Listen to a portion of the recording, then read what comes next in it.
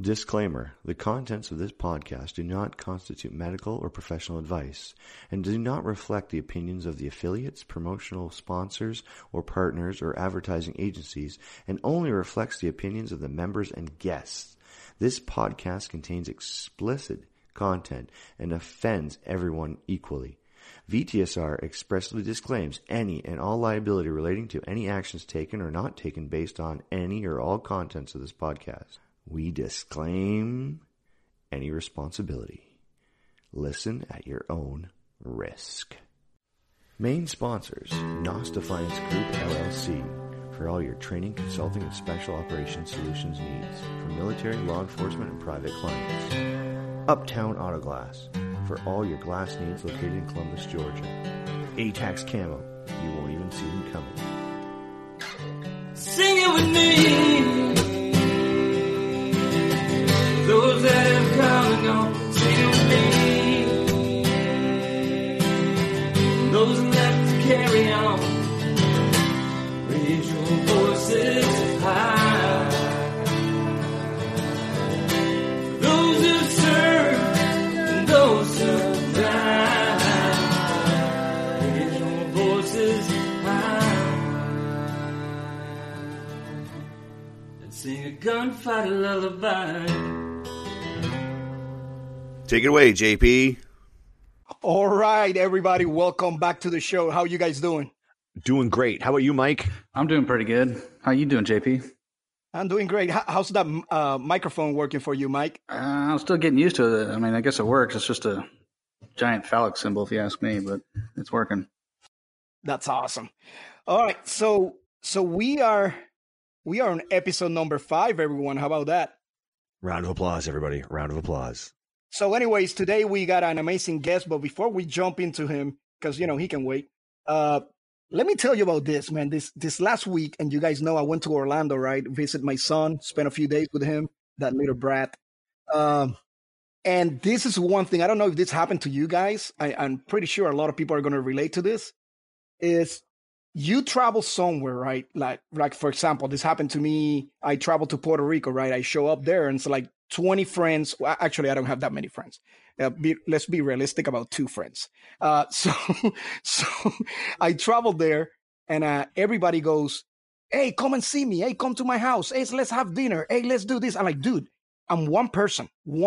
I just booked a freaking airplane ticket to come here. And you guys want me to visit all of you, and I got shit I got to do. How about I'll tell you where I'm at, and you guys show up if you want to say hi? That happened to you guys? No, never happened. I don't have that many followers that like me. But I'm talking about just friends, just people that you know, family members or whatever. So I get to Orlando, and of course, you know, people start sending me messages. Hey, are you in Orlando? I'm like, yes. Hey, come and see me. I'm like, motherfucker, you come see me. Right? I'll tell you where I'm staying, and I'll tell you when I'm going to be at the hotel, at the bar, hanging out, or at the pool, hanging out with my kid. If you want to come and see me, you come see me. So I'm driving on the way back, you know, that long 8 hours drive back to Fayetteville. I'm driving, and I started receiving hate messages, man. It's like, oh, that's fucked up. You're not a real friend. You didn't come and see me. Now, oh, check it out, bro. One person in particular, and you know who you are. I'm talking directly to you, and I'm going to throw your name in there, but you know who you are. So, yeah, sends me a message. It says, come and see me in my house, please. Come and see me. Like, dude, I got shit I got to do with my kid. So if you want to come and have breakfast with us, lunch or dinner or whatever, like, that's cool. So he sends me a message, says, well, this is my address. Now, that's Orlando, and his address was like 1 hour south of Orlando, right? So I go like, so you're going to make me drive 1 hour south, and there's no, hey, hi, how are you doing? I'll see you later. That never happens. So you at least going to spend an hour with that person, right? So that's another hour driving back. That's 3 hours I just wasted of only 4 days I got, right? So I tell him, well, no. He's like, well, on the way out before you leave, how about you stop by? I'm like, dude, you're going to make me drive 1 hour south, 1 more hour with you, 1 hour north, so I can start my 8 hours drive back up. That's 11 freaking hours. How about you drive 1 hour to come and see me? What's easier? So, dude, I can totally relate, because when I was married back in the day and had kids. Sorry about that. Yeah, right. And had kids, we would go up to her family's neck of the woods, and we would drive 3 hours. So I'm getting my Friday off, jumping in the car with my kids and her, and driving up to where her family was. And she had a big family. I don't know if they're gone or not, whatever. So let's, she would be like, okay, we have to go to this person's house, this person's house, this person's house, this person's house. And I'm thinking, okay, well, they're all close together, right? She's like, no. And I looked at the map and I'm like, holy crap, I'm going to spend my whole weekend driving around to these 50 random people that I barely know. And you apparently don't talk to that much. And we're going to spend 20 minutes at each location and drive around. So now my trip that's going to cost me $100 in gas is going to cost me $500 in gas. I'm going to be exhausted and I have to go back to work on Monday. No. How about we do this? And oh, goodness, guys, you know, when you pitch a bad idea to your partner and they look at you like you are the most insane, disgusting, horrible person on the planet. I love that look. I used to get that look a lot, but I said, hey, we're coming up to see them. They're all within that, like you said, that hour. Buddy can drive that 1 hour. What's stopping them, you know? And I said, why don't they all show up at so-and-so's house because they have a big house and there's room for everybody? Oh, they can't do that. Well, why not? They don't get along, really. So they can't put their differences aside just for the weekend so they can see kids that they say, that, you know, the nephews and whatever that they say they love and everything.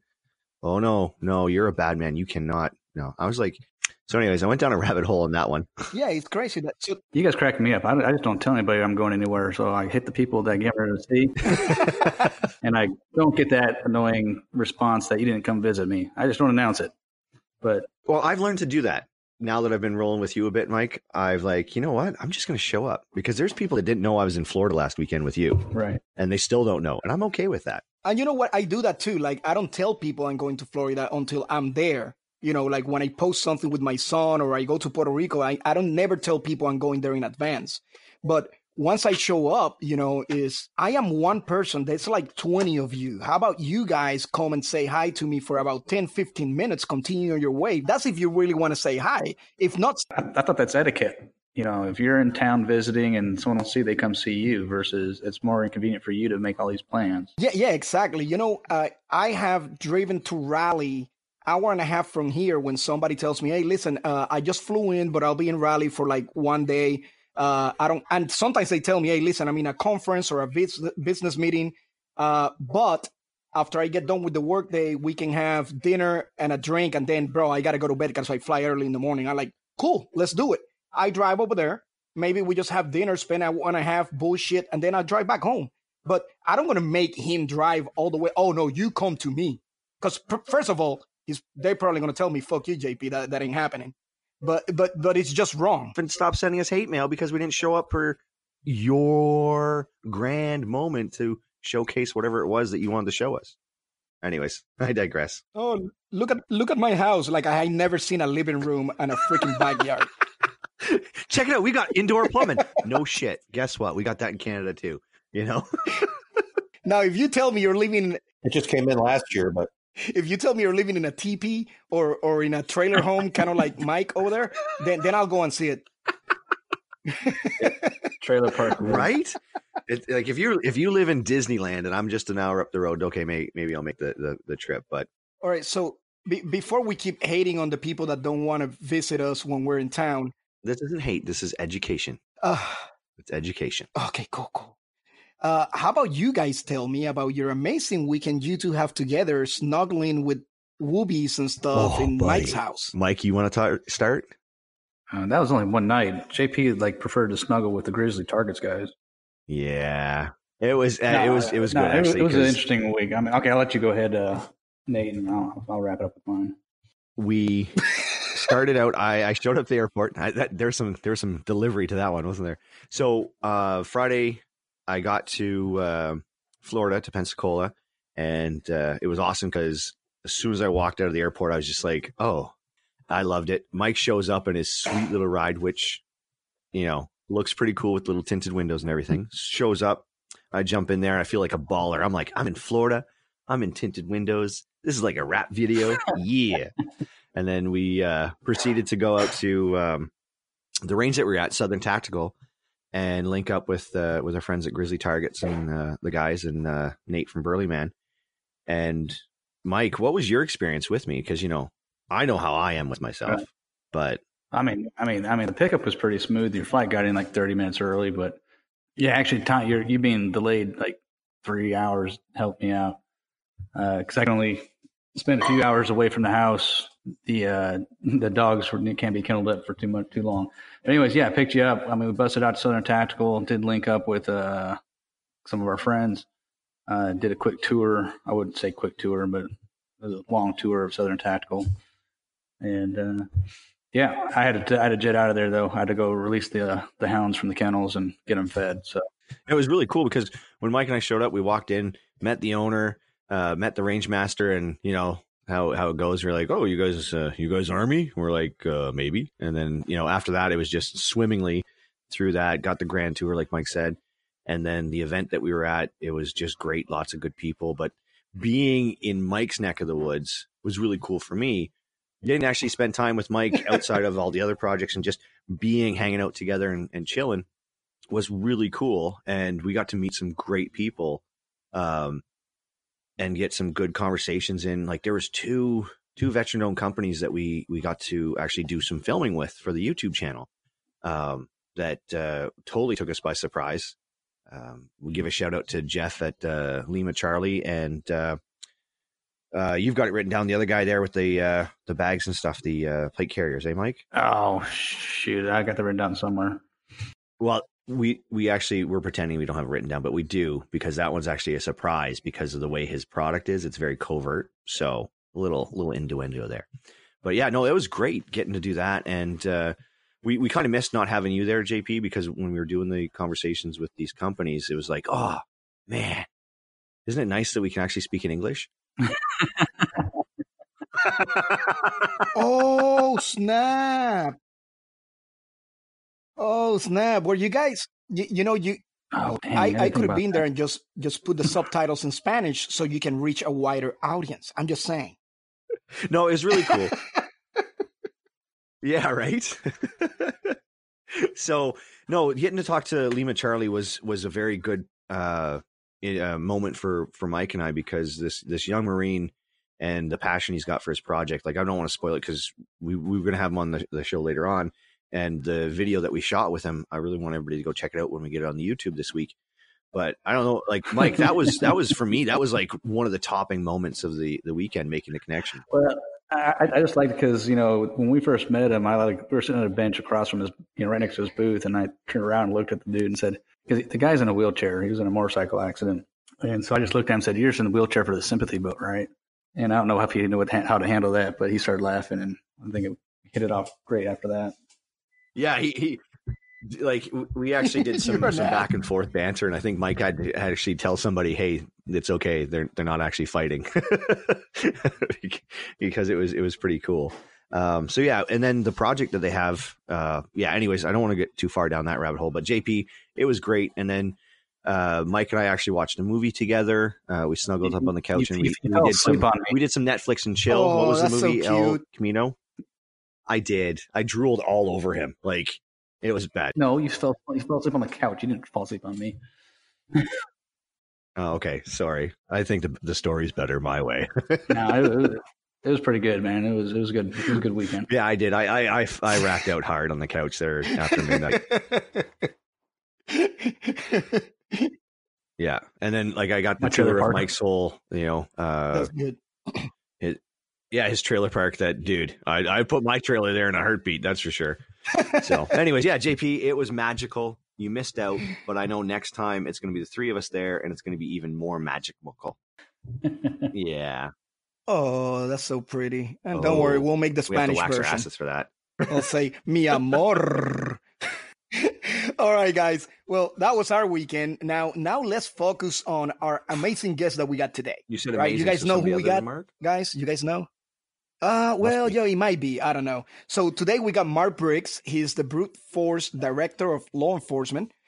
He's a master trainer, tactical athlete, and I don't know about tactical because we've seen him shoot before. But anyways, retired police, SWAT officer, and an Army veteran. So basically, he's done a little bit of everything. I met Mark actually in the tactical games in Meridian, Mississippi, February, I believe it was, and Yep. Then, of course, he have shown up in other tactical games as well, and then we stay in touch, just talking about other bullshit that we talk about. But Mark is a great guy, and he brings a different perspective into the podcast, because so far we've been talking about military, and now we would like to bring the perspective of also that law enforcement experience and transition within law enforcement, which a lot of people don't understand, that they still go through a difficult time, and transition. And when we talk about veterans, it's not just military veterans. It's law enforcement. It's whatever your job was as a first responder. You're still a veteran of that job or that career that you retired from. So you're a veteran of service. Yeah, correct. Of serving others. Correct. So anyways, Mark, are you there? I'm here, man. Thanks for having me on the call. I appreciate it. All right, Mark. So Mark, how you doing today, brother? I'm doing great, man. I'm doing great. Hey, man, I really appreciate you being in the show. And I know we talked about this a while back, about getting you in the show and talk about different perspectives. So I'm really happy you're here. And luckily, we all know you. So feel comfortable to make fun of us, since you know us. I've been biting my lip for a while now. Oh, no. Yeah. No, it was not your time, man. You were mute. You were supposed to be muted. That's it. Right. So anyways, I want to make sure everybody knows that Mark is turning the big 50 on Halloween. What's up? But if you look at him, you wouldn't even think he's 50. Not a boy. Mm-hmm.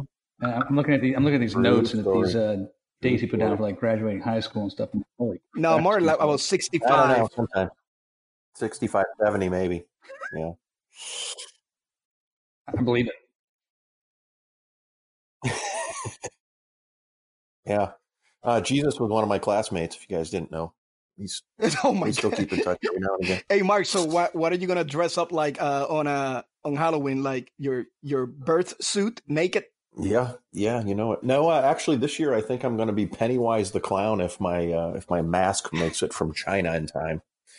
We'll have to see. Be like Pennywise on steroids and scare all the small neighborhood children, and they'll never come back to my house trick or treat again. It's very classy. That's a technique. Very classy. That's right. And then I keep that candy for myself. Anyways, like I need Mark, let's talk about you a little bit. Tell us about you. Where did you grow up? Brothers, sisters, all. Yeah, I grew up in Massachusetts actually, so I'm a masshole. I live in Illinois now. I've been here since 1990. I have one older brother who was in the Navy. He's getting ready to retire next year and actually lives down in Florida as well. Let's see, graduated high school in 1987, went to probably a medium-sized school. I kind of decided around the age of 4 that I wanted to either be a soldier or a police officer, and I was fortunate enough to be able to do both of those things. So nice. Like a lot of teenagers, growing up, I thought my dad was the biggest asshole on the planet, and I joined the Army Reserves at 17, and it took about a week at boot camp to realize that I was actually the asshole, which kind of changed my perspective. And I went through the training and really kind of got organized. I was not a very good student in school, and I think that was in large part due to the fact that I hadn't found what I was interested in. I hadn't found my niche. And from the time I started in the Army and forward in life, I tended to excel at everything that I did because it was really doing things that I was interested in. So it made all that difference. I did 3 years in the reserve. I moved to Illinois in 1990. About maybe 3 weeks after I moved, I realized that my old unit had just got their road to war orders to go to Iraq for the first war. I tried to come out of the inactive ready reserve to relink with that unit, only to be sent to the illustrious Fort Detrick, Maryland, where I backed up Department of Defense police for 46 days, got stood down on those orders because the war was over, sent back home. Started working as a police officer part-time in 1991. And here in Illinois, back in that time, you didn't have like a part-time academy. My training, I started off in a town of about 900 people, and my training was literally going on 5 or 6 ride-alongs. I showed up for my first shift. Chief threw me his keys and said, "You've got my phone number if you have any problems." Good luck. So I did that for a few years, and then I moved into full-time law enforcement. and I worked at a couple different places along the way. I spent most of my career in patrol. I did a couple years in undercover narcotics, and then I did 8 years in SWAT. And all the agencies that I was in, not like there was a ton of them, but SWAT was a dual purpose. So it was not a full-time team. It was a part-time team. So I did that 8 years total, and the rest of the time in patrol. So Cool. it was a pretty fun career. I finished my career out the last 8 years in a medium-sized city, about 130,000. So we had everything that the bigger cities had, just on a little bit smaller scale. And I actually went back in the National Guard for 2 years. After a 15-year separation of service, one of the guys I was on SWAT with said, "Hey, our unit's getting ready to go back to Iraq. I'd love to have you as my gunner." I signed up for a year. We got stood down on that. Then they said, "Hey, I think we're going to go to Afghanistan." So I signed up for a second year, and we got stood down on that. And about that time, things started to click with me in the fitness industry, and I decided it was time to get out of that. And I started part-time in fitness, did that for a couple of years, parlayed that into a salary that was making about $40,000 a year more than I was as an 18-year cop. And I decided that after getting in a couple gunfights and a couple lawsuits after those, it was time to hang up the badge and go into fitness full time. So let's go back to to your college. So you did like a lot of us did, right? You skipped college, except for Nate. Nate actually skipped high school altogether. Yes, I did. I totally did. I got to grade 10 and said, "Screw this." He's special. Don't worry about it. But anyways, so you skip college once. I did 2 years of college before I went in the Army. So I graduated early from high school. But so most of us just decided, you know what? If I'm gonna do this, let me go and do it. Why waste time in college when I know I'm just gonna, go in the Army anyways? So so you did that. And that's pretty cool. And now, while you were in the Army, right? Even though that you were in the reserves for 3 what was it? 3 years? 3 years. 3 years before you later on joined the police force. Now, was it a big difference being, the military style and the law enforcement style? Did you see a lot of difference in between those two? Well, we're talking back in the 90s when I started, early 90s, and it was very similar. That was back when the police could be the police and we didn't have the touchy-feely horse shit that's going on in our country now. I like it. So no, it wasn't drastically different. I had the discipline. Fortunately, I was an MP when I did that because it was along the lines of what I wanted to get into. And, I took classes, went to all kinds of different training seminars to stay up on the law updates and all the associated things that went with that. Eventually, Illinois went to a part-time police academy, but by the time that rolled around, I was already full-time in the job for a few years. Cool.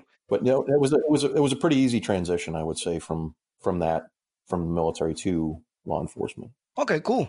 And of course, the I don't know if it's life, God, or whatever you want to believe in, didn't want you to go to work because it took you down from there 3 times, right? Yeah, I tried 3 times, 3 up, 3 down, and I really believe that. I think it just was not what I was destined to do.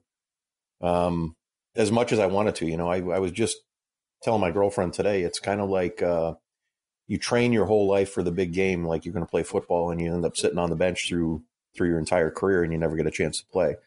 And I don't mean to minimize that, but you kind of want to test your mettle after you put all that time in training, right? Exactly. Yeah. No, definitely. So for me, my mettle was tested on the law enforcement side. I was in 2 gunfights, 10 months apart.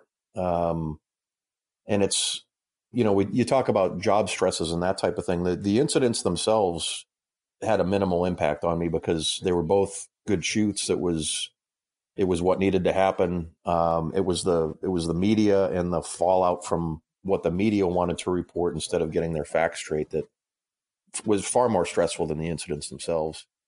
And just kind of the mentality of society. I tended to work most of my career in the financially depressed region of the city, which some would call the ghetto, but I actually received a letter of reprimand for calling it a ghetto once. So I had to coin that term. Guess what? You can call it a ghetto now. This is our podcast. You can do whatever you want. I can. But it's one of those things. We were chasing a legit bad guy. He was shooting at us during a pursuit. Said he was going to go to a neighborhood, kill people. Ended up doing a home invasion. We ended up shooting it out with him with his people in the house. And that night, the people are calling us heroes and hugging us. And the next day, when they're in front of a camera for the media, they say that we ransacked their house, stole their PlayStation. Yeah, because that's the first thing you're thinking about while you're going through a gunfight. PlayStation, 50-inch TV screen. There's the jewelry. Perfect. It's just ridiculous bullshit, and it's just it made me click, that custom jewelry that you get in the ghetto. It's fucking high end shit.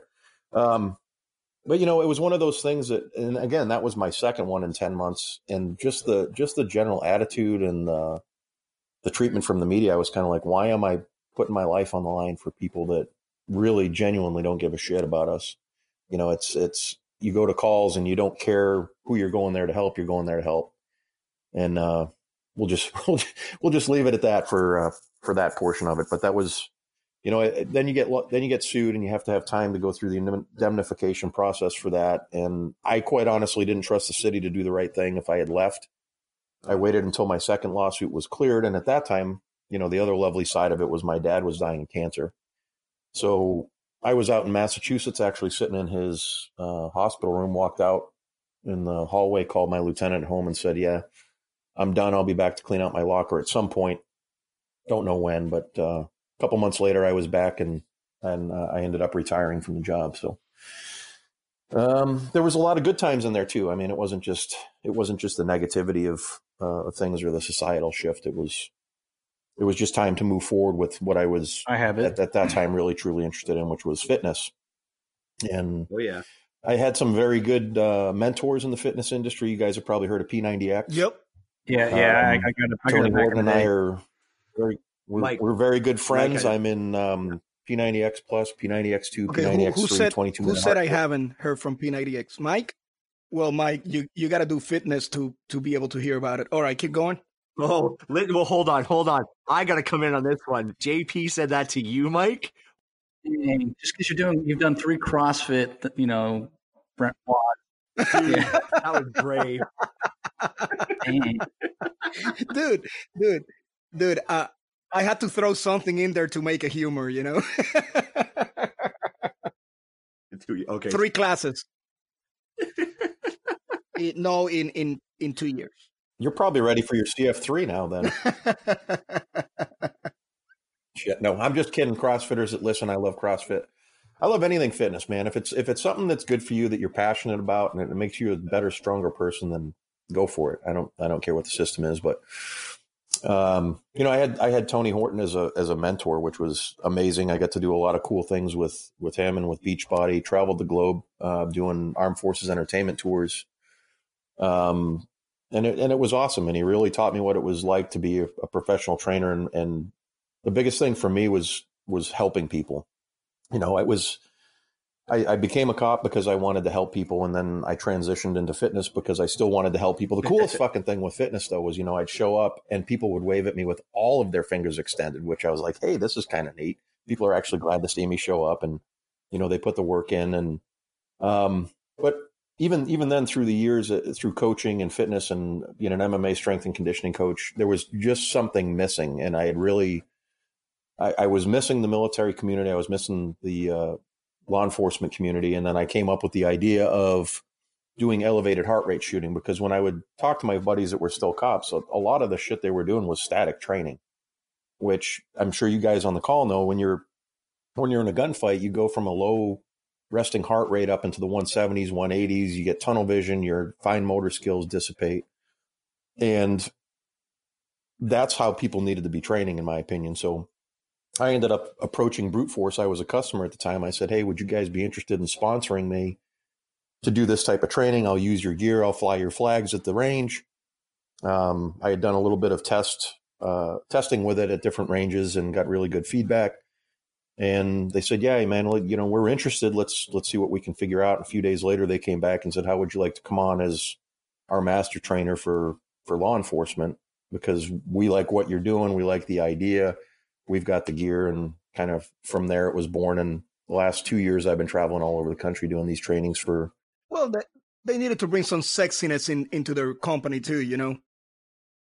Yeah, you should see me in some silkies, man. Oh, I know you haven't had the opportunity. I may bring them to Florida. I may bring them to Florida. I seen you in silkies in your Instagram. Skies out, You gotta thighs watch them out. 10 times It's not first. the same. You have to experience it live, Jake. Right, you didn't know that. Doing Mike is range- like, I'm I'm doing range wearing stuff. mine right now. Oh yeah. Hey, so Mark, real quick, do you Yeah. when you were a patrol officer or SWAT, just give me one of the Mhm. most funny stories that you can tell me. Something weird that you saw in one of the calls or one of the breach or anything like that. I can give you one of each. I'll give you a patrol story first and then a SWAT story. All So we're looking for this guy on a city warrant one night, and it's probably it was June 23rd of 2007, and we're going to this the houses where he's known to frequent, and we walk up in this yard, and it's maybe 74 degrees, so it's just a little bit of chill. I mean, you guys in Florida would probably have parkas on, but for those in Illinois, that's not too bad. We go walking up in the front yard, and I stopped dead in my tracks because I look down, and there's a big 6 or 7 foot snake coiled up in the front yard. And I'm like, shit. Like, it looks like a boa. I'm thinking, why do we have a boa here in Illinois? I mean, that's not something that's natural. It must have got out of somebody's house. So the guys that were going with me on this warrant hunt, one of the guys is like, well, shit. So we start picking up little pebbles. Like, they had this kind of manicured section in front of the house, and we're picking up these little white stones and throwing it at the snake, trying to get it to move or something so we can get to the door. And it doesn't move.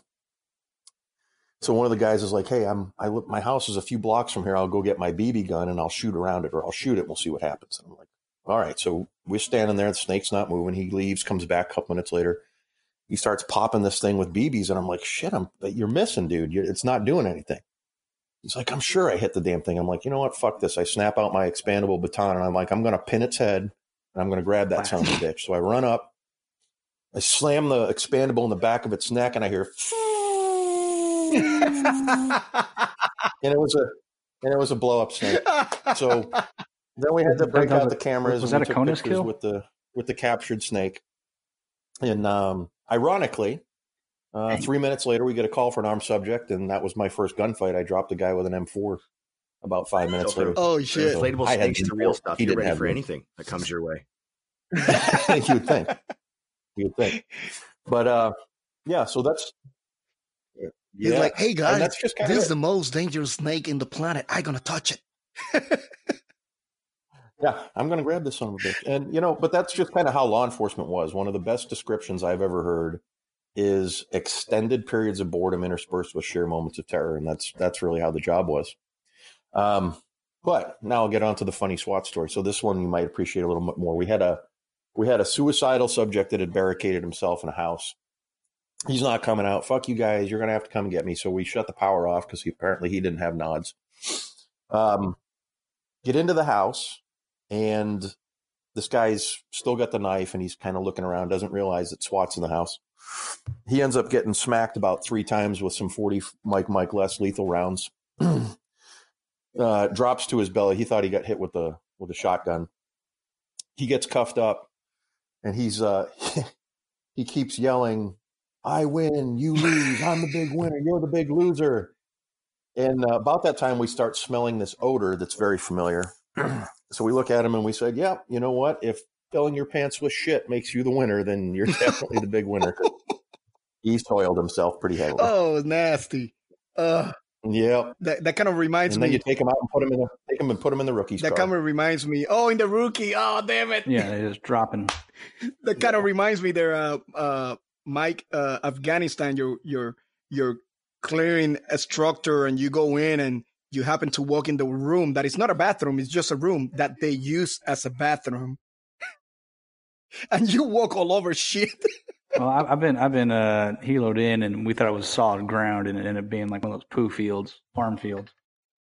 You want to talk about, for me, neck deep in poo, but everybody else waist deep.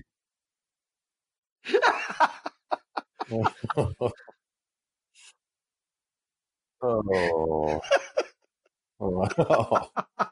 Yeah, they didn't come after me. Yeah. And that's when you know the assault is gonna get crazy because you're pissed. You're already pissed. Holy shit! But the thing is, at least from us, if they had dogs, you're going to blend in with the scents there. So Oh my maybe a God. little more natural. Yeah. Perfect. Hey, so Damn.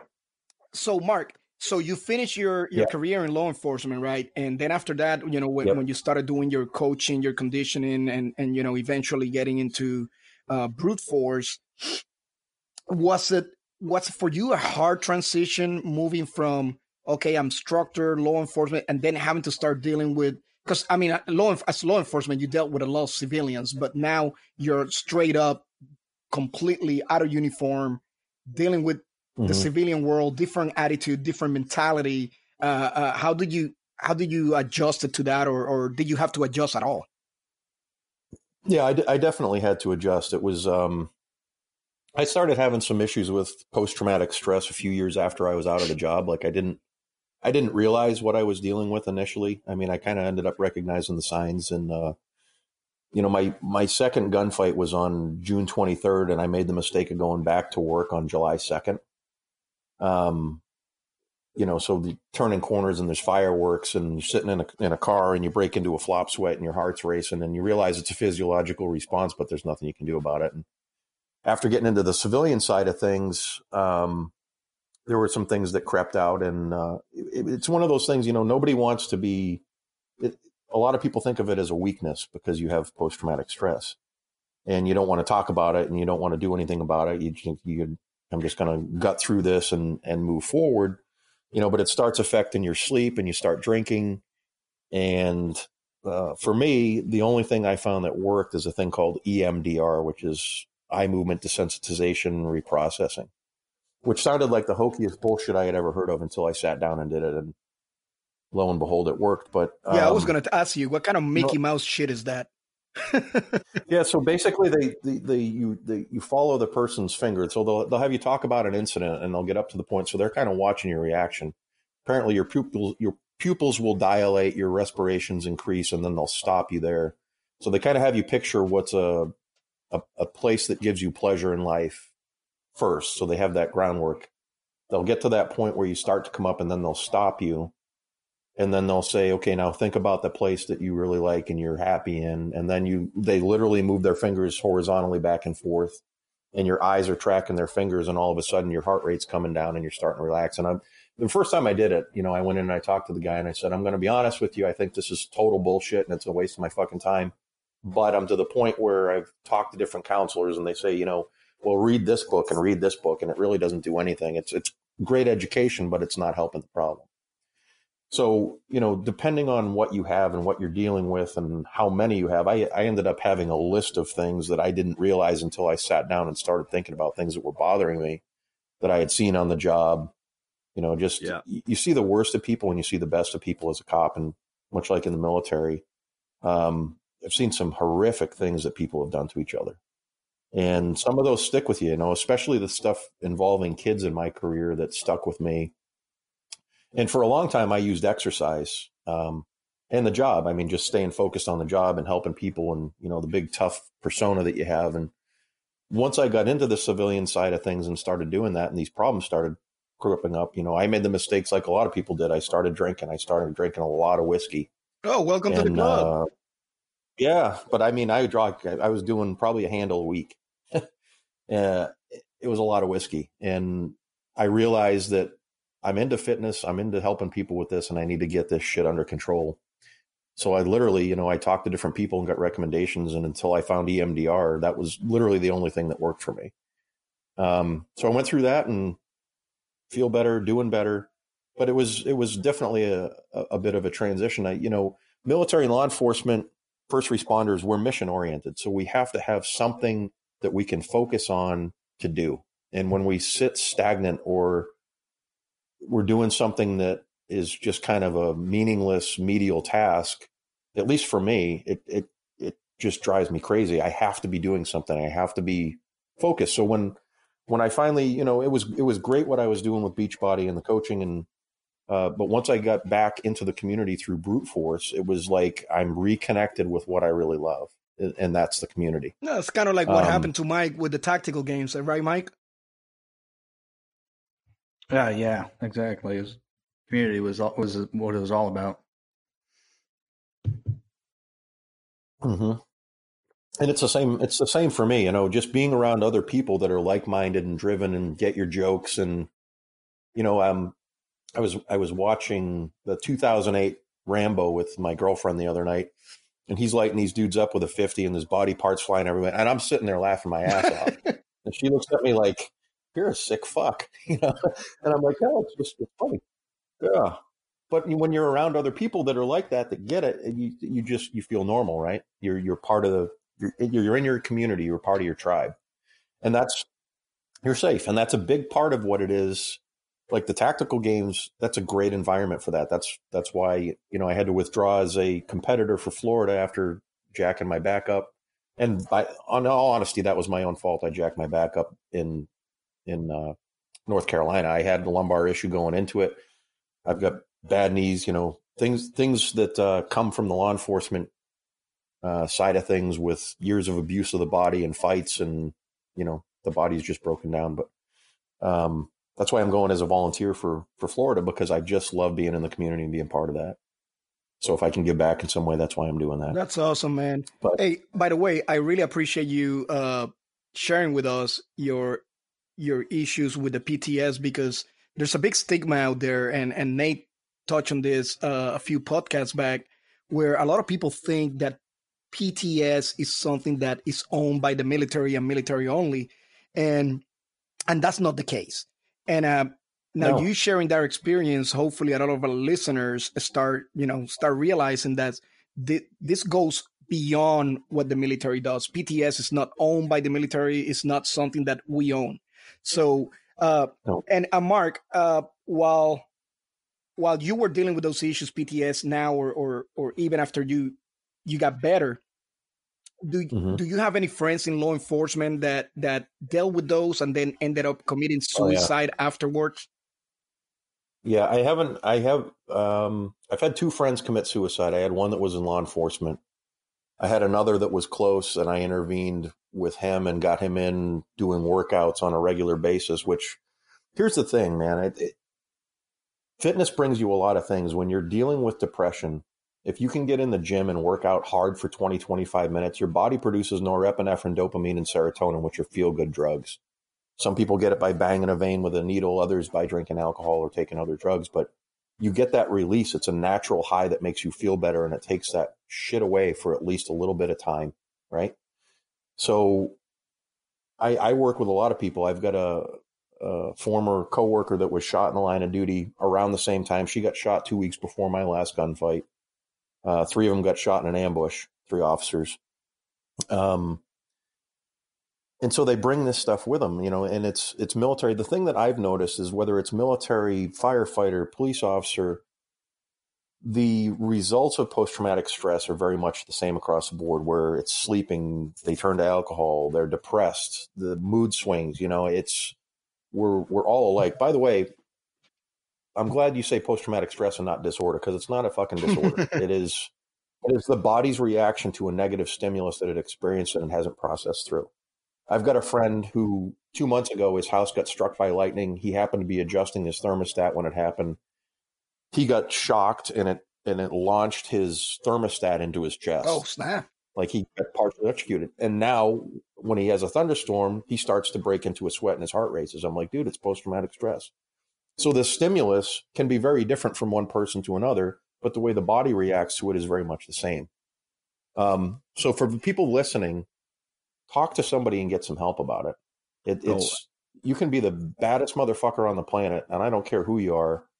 It's eventually going to get into your head and it's going to fuck with you. And if you let it slide, it's going to consume you.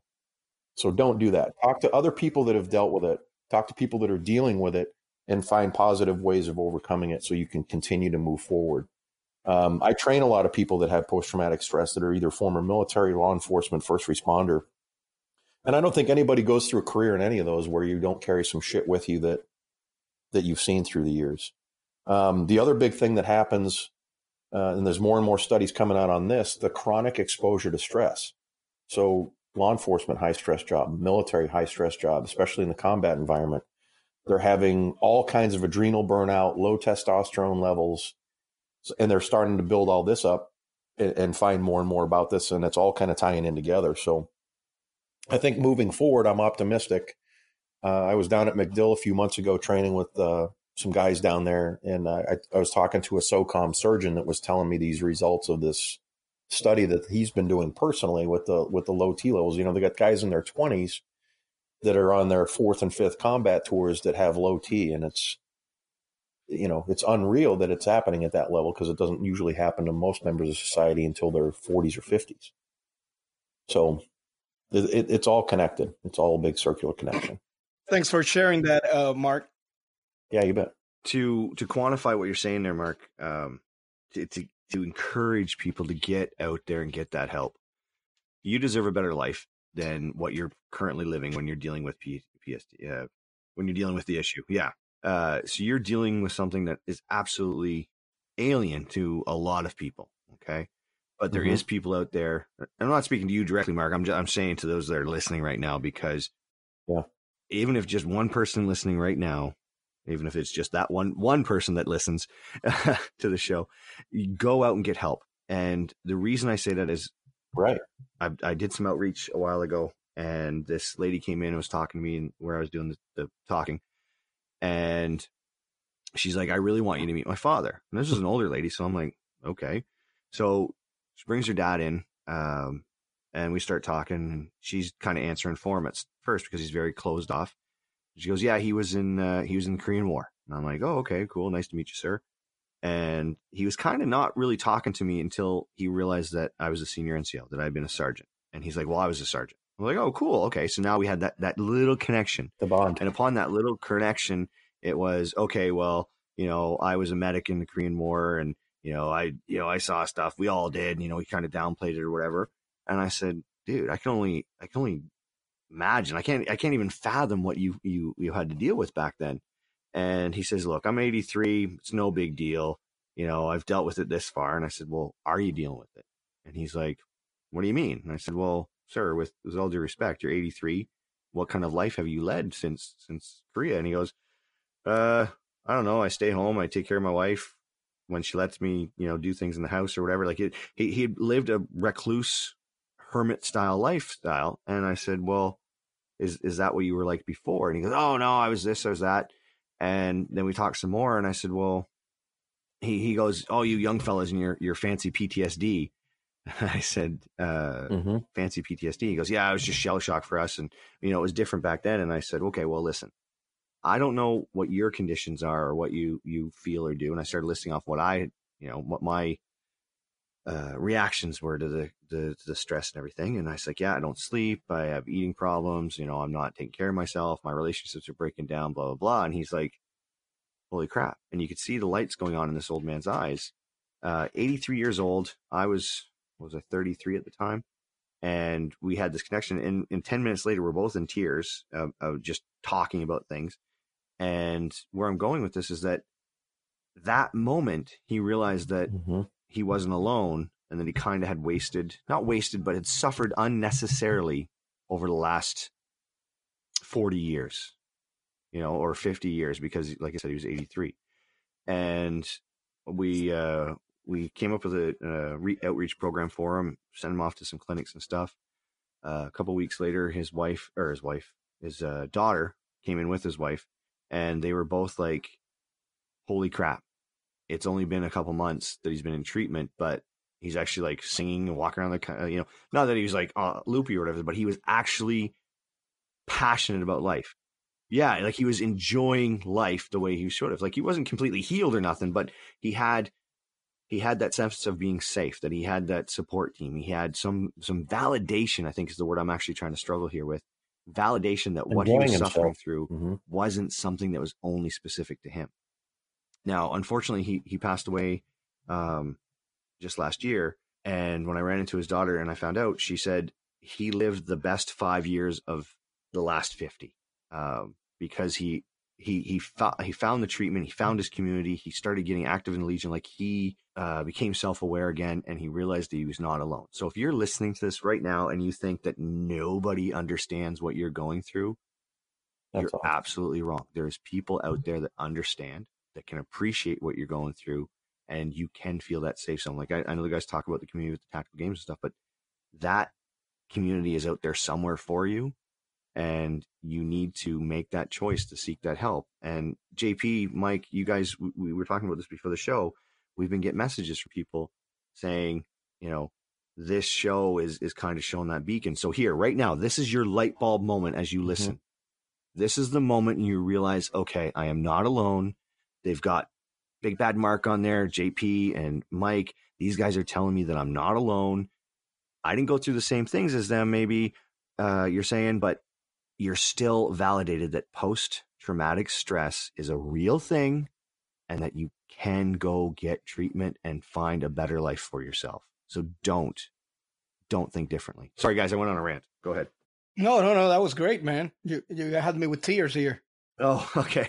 Well, it kills me. And thinking back to that moment where this man who had suffered so many years needlessly, you know, it's bad enough that our governments and stuff like that, and I'm not anti-government, I'm just saying that they're not doing a good job by us with as veterans and first responders and those people that run towards danger for so long aren't supported the way that they deserve. Not that I deserve, you know, some sort of ticker tape parade and, you know, people throwing gold at my feet and stuff like that. It's just the simple dignity that, hey, what you're suffering through is something we can treat. Oh, yeah. Without, you know what I mean? A lot of it without drugs too. I'll add to that. Absolutely. That was a big movement by the VA for a long time, was to let's give you drugs for this and drugs for this that numbs you and makes you more of a zombie instead of coming. You know, it's kind of like the Western medicine approach. Oh, this hurts. Absolutely. So let's give you a pill for that, and we're going to treat the symptom instead of treating the problem. Well, and maybe some of that. Yeah, but they're giving you more problems too, because you know you look at all the side effects of those drugs. It's kind of like that's what I'm saying. What was that movie?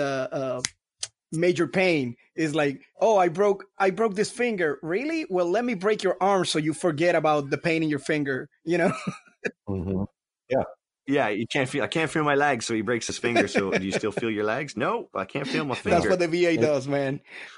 Hey, Mark, for moving back to, you know, you transitioning into the civilian world, how did your military and law enforcement, you know, leadership and organizational skills help you now in what you do in your civilian job as a director of brute force? I think it directly helped. I mean, the military, if I hadn't joined the military, I probably would have ended up in jail at some point. I mean, you talk to most cops, you could have fallen on either side of the fence at some point, but the military gave me the organization that I needed.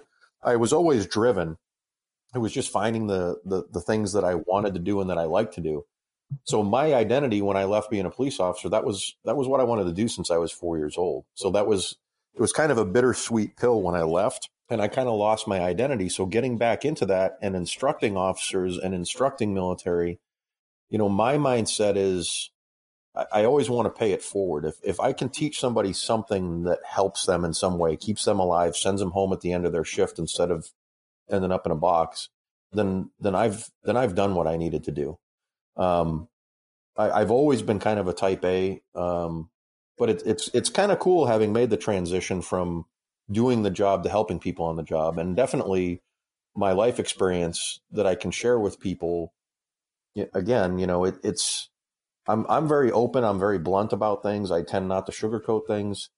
So when I'm training on the range, I'm no bullshit. I mean, this is a way to do this. This is not necessarily the way. If anybody tells you there's only one way to do things, they're wrong. There's multiple ways of doing it.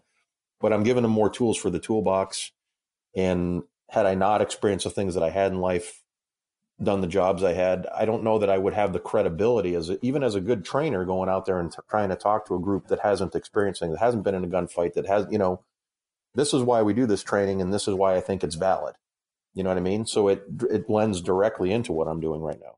That's amazing. That's cool. Because, you know, I try to tell people all the time when they when they retire, especially young kids that not necessarily retire, they just, do 3 years in the Army and then they get out.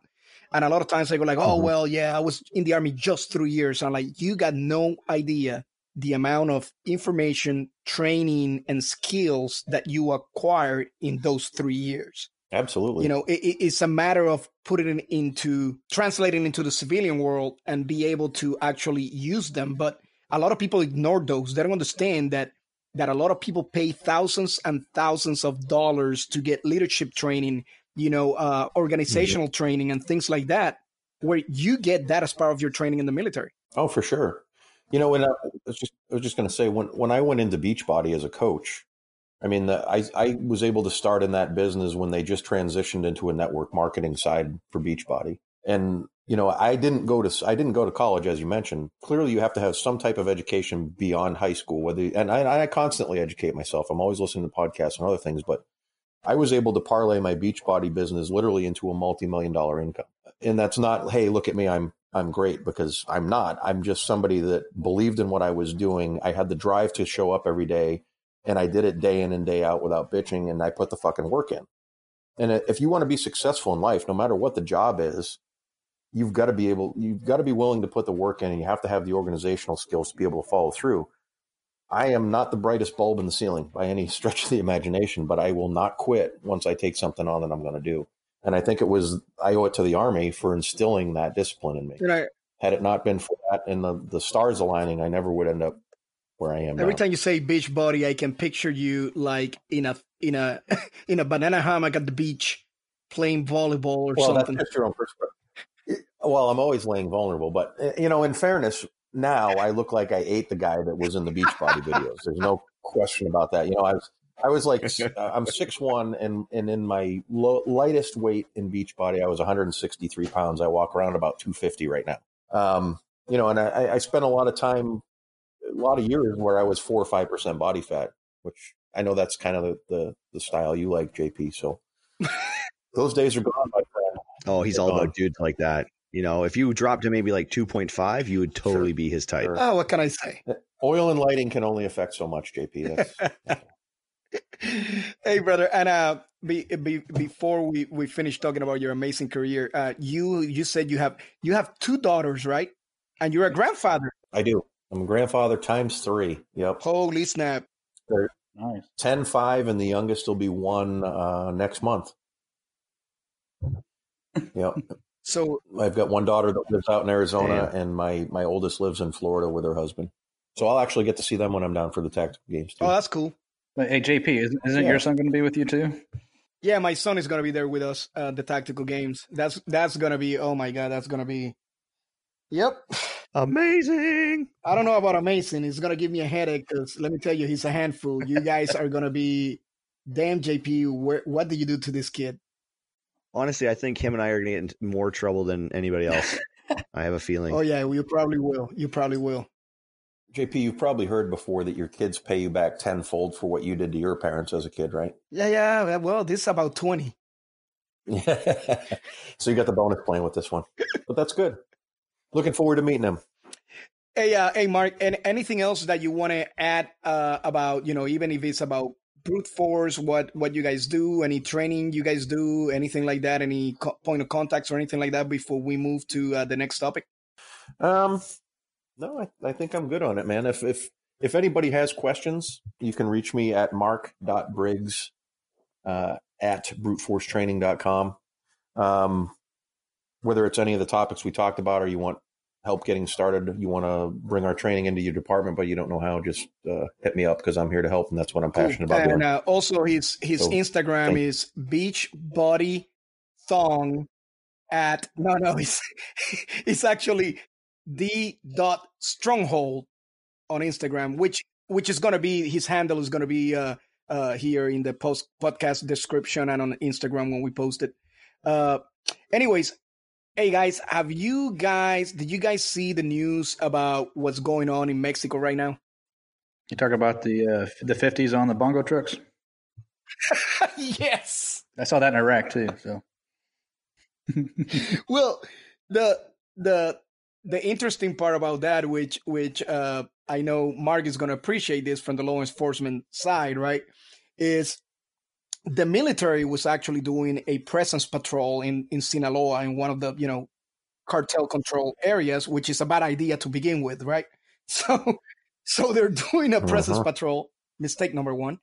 But they weren't enforced, though. I mean, they really had a lot of military. Like the Marina was all over the place. So, but they received fire from this one house. So they take fire, they get into their positions, they return fire, they assault the house, and guess who was inside? The son of El Chapo. Nice. So they grab him, and as they're doing that, now the cartel brings twice the amount of military that is on the ground and surrounds all of the troops. Oh, shit. And now they have 50 calls. I believe so far the count was 19 military and law enforcement were killed. The cartel had 50 calls on trucks mounted, thanks to, the Fast and Furious weapons. So they have 50 calls mounted. They just, when you got the military going like, check it out, I got a 240 mounted on my Humvee, badass that I am. And all of a sudden he takes fire back from a 50 cal and he realized I'm not that much of a badass. Damn. So did they turn their, did they release their prisoner? They went into a standoff, and basically the cartel says, you either release him or we'll kill all of you. And of course, embrace it. The Mexican authorities said that they were trying to avoid a war and more bloodbath in the streets, so they just release him. Sounds like he needs to meet a Predator drone. It might fix that problem. This show does not condone any violence that is unnecessary. But if it is necessary, we're all about it. Bring a drone. Ain't that crazy, man? It's like, we bring an entire battalion of military. By the way, the cartel got twice as much surrounding us. Yeah, what are we gonna do now? They brought 2 battalions. Wow. I saw a video not long ago of a raid on a cartel piece of property, and I really thought it was either SWAT or military that was launching this. It was actually a competing cartel. These guys don't fuck around, man. They are putting in some time training and using legit tactics when they're taking targets. So I don't know where they're getting their funding or training from, but they're a legitimate one thing problem. that a lot of people don't know about the cartels, because they talk about, especially, let's just talk about Zetas, just Zetas. That's not to include all the other cartels that are around, but the Zetas, a lot of people don't realize that the Zetas, when they first started, there was only like 20 something of them. And there were all former, majority of them were Guatemalan caibiles, which is their special operations. So they're kind of like their commandos. And former caibiles and also Mexican special forces. So that's how the El Cartel del Golfo, or the Gulf Cartel, actually used them as their protection.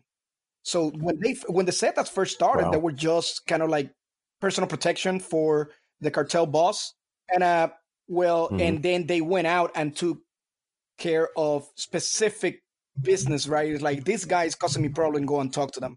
But when they went and did it, they actually did the full mission planning, up order, and all that. They went and executed and came back.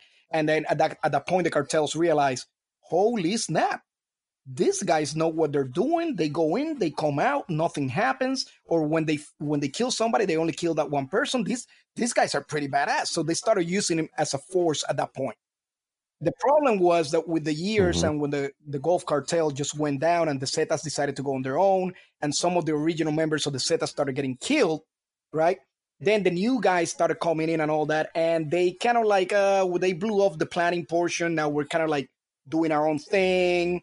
We don't plan anymore. We go and kill anyone. We're doing our own things. And now the original concept of what the Zetas used to be in the beginning is completely gone now. However, they still recruiting guys from special operations from all over the world. So that's how they get their training. So there's work out there for everybody, no matter how far you make it in high school. I'm just saying, okay? So screw you guys.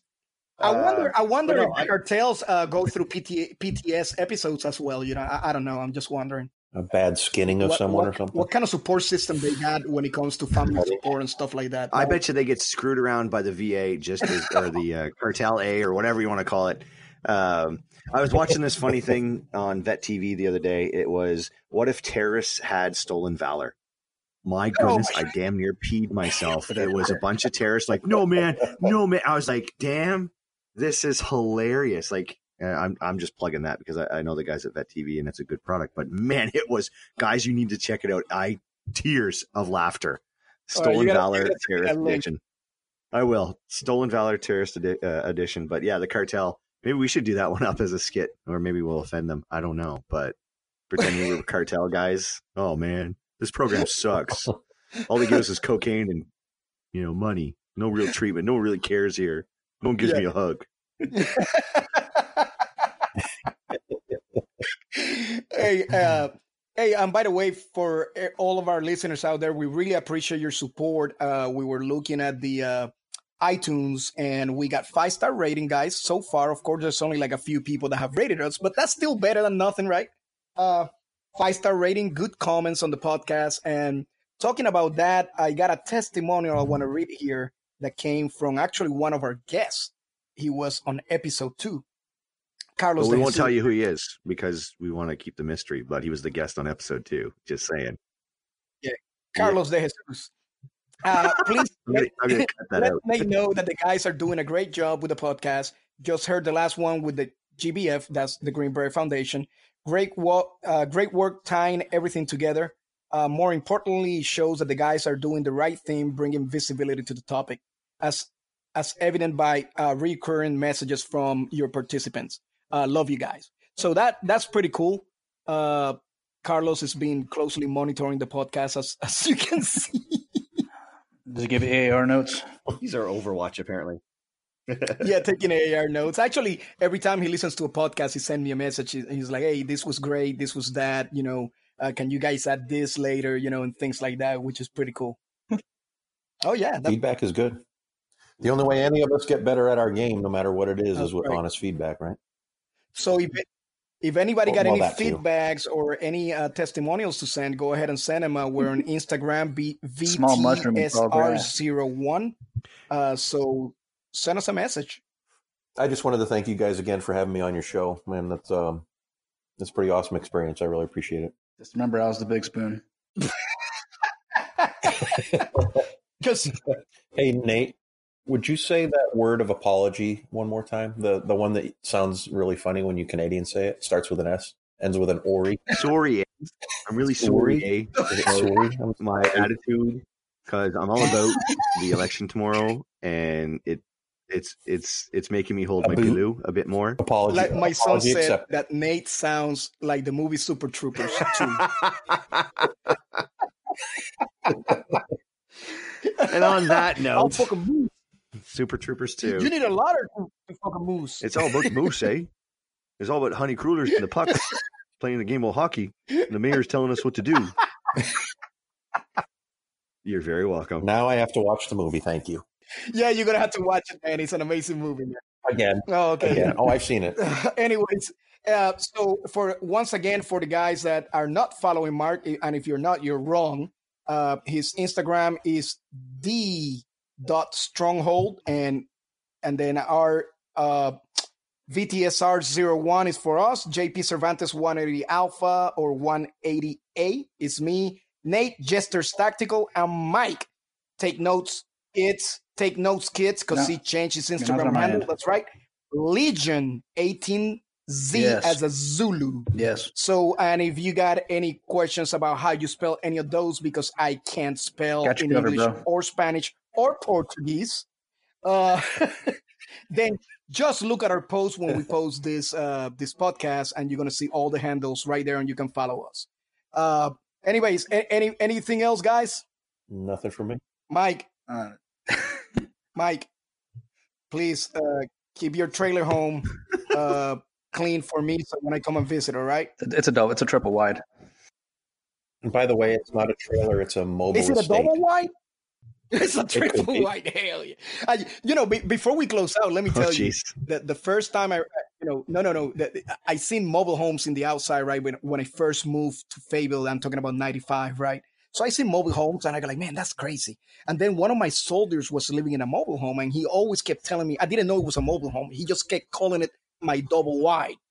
So of course I just come from Puerto Rico. We don't have that stuff over there. So I'm like, okay, double wide. I guess that's a big house. It's double the size. So I had to go and do I had to go with my sergeant and do a health and welfare because he was a pig in the barracks, right? When he was in the barracks. So they had to go and check his house and his wife was complaining about some stuff. We go there. Let me tell you, some of those trailer homes are pretty freaking badass. We walk in and there was a jacuzzi. Dude, I was like, but that don't look that way from the outside.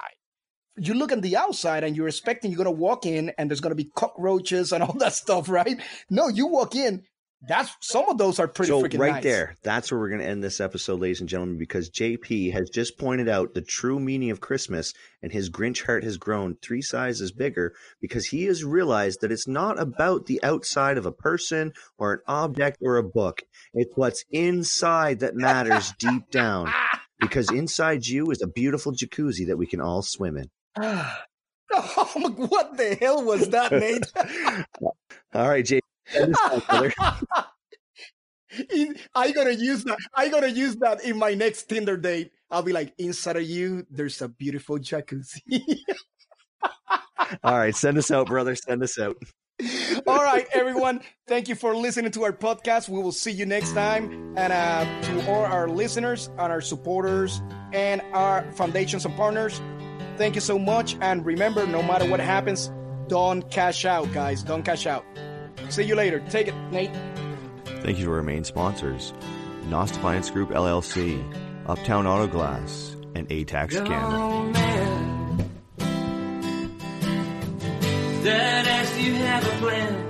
He said I do. Gonna go protect this land. This song is for you, young girl. Could have been anything in the world, but she chose to serve. Gave her life such a sacrifice. This song